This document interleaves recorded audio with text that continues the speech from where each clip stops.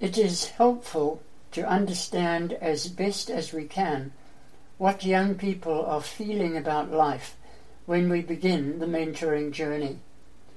Most boys between the ages of 11 and 19 will display similar characteristics, some of which might include the following.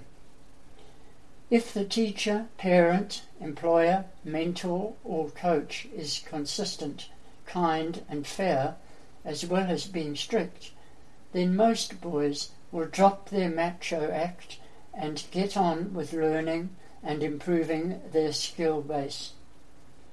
Teach boys that feeling leads to thinking through the issue, which leads to action.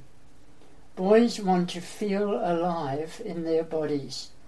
That's why they like music with a heavy beat, activity, speed, and danger. They instinctively know attention to these kinds of activities can help them break through to manhood. The following observations are relevant to dealing with particular groups of boys. A boy with lots of testosterone exhibits challenging behavior, is more competitive, is more physically mature, and has higher energy levels than his peers. He likes to know who is the boss, but also be treated fairly. A bad environment brings out the worst in him. He needs special help to develop leadership qualities and to channel his energies in good ways. A boy who lacks the regular influence of a father may present a potential discipline problem at school.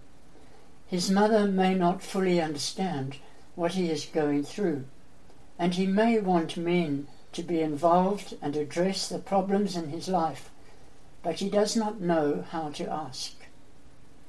When a father leaves home, the eldest son takes on the protective role.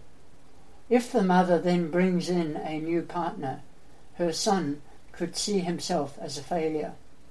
It is important that the son and his mother's partner become friends. And so our mentoring tip for today: effective mentors are proactive, not reactive, with a developmental, not a prescriptive approach. Until next time, have a great day and remember to maximize every mentoring minute.